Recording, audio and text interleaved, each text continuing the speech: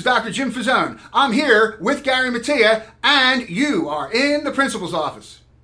Hi, I'm Dr. Jim Fazone, and you're in the principal's office. You were with us last week. We were talking about several things about pleasure reading, but today we're going to talk about tips for studying at home during our current situation. We have with us Nick Sikowski. He's our producer director, and Gary Mattia. He's also principal over at the Asapink Center. And some of the tips that we're going to talk about will hopefully help you not only in our current situation for teaching and learning, but also for studying throughout your academic career, which any academic career should last forever. The first number one tip that we have is clean out your study space. Find a spot in your house and clean it out. You might not have your own room. You might have to do it somewhere, maybe a dining room table or TV table in the living room, whatever, but make that your area for studying. Also, communicate to others in your home that you're going to be studying at that time, and that way they'll understand and they can be respectful. Tune out distractions. You want to tune out that noise that's around you. Turn off the TV. Don't have your phone on. Make sure that you're concentrating on what you're doing.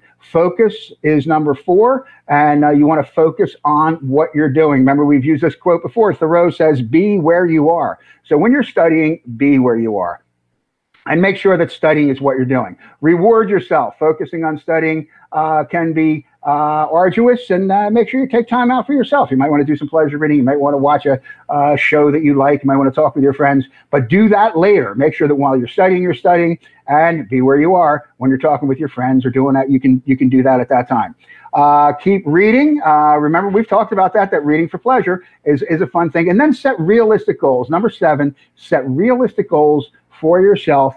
You can compartmentalize some of these goals so that you're working on them one at a time. But that's the information that we have. It came from the gmat.economist.com, and you can look those up, read them on your own if you'd like. We think they're kind of useful. So, Mr. Mattia, what do you do? Because you have all kinds of things to do as a principal over at your school. What do you do so that you can focus? Well, I think a lot of the things that you talked about, first of all, one of the key things for me is to kind of keep the distractions away from where I'm at. I've set up a spot in a spare room, so I was lucky enough to have another room in the house. And that really becomes my kind of office away from the office. But I keep the distractions away. It allows me to focus. And I think that's worked really great for me. As you said, Dr. Fazone, sometimes you may not have that luxury of having a room for yourself. But if you're setting up at the dining room table or kitchen table or even in your own room, it's important to let everyone know that this is my space and this is where I'm working, because you're actually working on your schoolwork, and you can't have those distractions and things during the day when you're supposed to be tuned into your class. So that's big for me, I think. And, everyone has to realize, this is a priority. You need to make sure that you're working hard and that people are respecting what you've asked them to do for you. And sometimes you will get off task. If you notice behind me, we have our friends from the prom, Bernice and D'Artagnan, and they're not really interrupting. And the main reason they aren't because they're rooms and they wouldn't interrupt. However, we could also always, my cat comes out here, Frankie, Frankenstein's her name, but Frankie for short. And if she walks across the keyboard, she'll turn the whole show off. So things can happen, but let's try to keep them to a minimum. And then if something does, sometimes mom or dad, parent or guardian may ask you to do something, while you're studying, you have to stop, but then try to get back to it and pick up where you left off. Mr. Sikowski, you had to want to let us know, our listeners know about and viewers about the podcast, correct?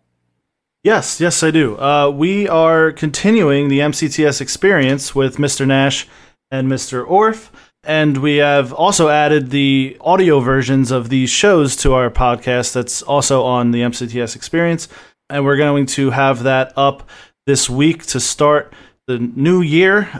So it'll be a great way to learn more from other staff members from Mercer County Technical Schools so that we can really give every information we can possible to all the parents out there and students. Oh, great. Very good. And we hope everyone does tune in. Before we leave, I want to go over 1 through 7, the tips that we went over today. Number 1, carve out and clean out your study space. Number 2, communicate to others in your home that you will be studying. Number 3, tune out distractions. Number 4, focus. Number 5, reward yourself. Number 6, keep reading, pleasure reading. And number 7, set realistic goals. Do we have anything else for today? Well, I just wanted to remind everyone, as we are all virtual at this time, it is extremely important that you check in with your teacher each day, because the teacher then can mark you down as being present in the class, and that attendance is a great, a great part of being here and doing your work. So please let the teachers know that you're here every day. Check in.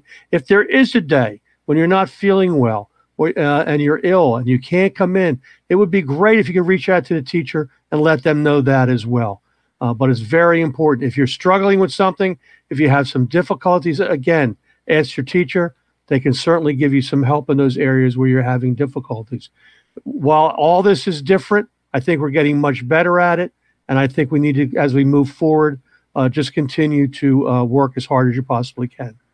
And one thing I wanted to point out, again, a reminder, we talked about this before. Yes, it's different, but you've been in school for a long time. The only true difference is that before you were sitting in a classroom and the teacher was in the classroom with you. You're still sitting really in your classroom, but through the use of technology, the teacher's in their classroom and you are communicating back and forth during that real-time instruction. And then all those assignments and prompts and grades and those kind of things can come to you through Google Classroom. So, if we don't have anything else for Gary Mattia, somebody got something? I would actually like to add that for parents, make sure, and guardians, to make sure that you're checking your emails that you put in for registration when you signed up your child, so that anything that's sent from us, you guys can be aware of. Just like we just sent out the reopening survey for your input on November 9th. So if you have not filled that out, look on your emails and make sure you can complete that survey as soon as you see it.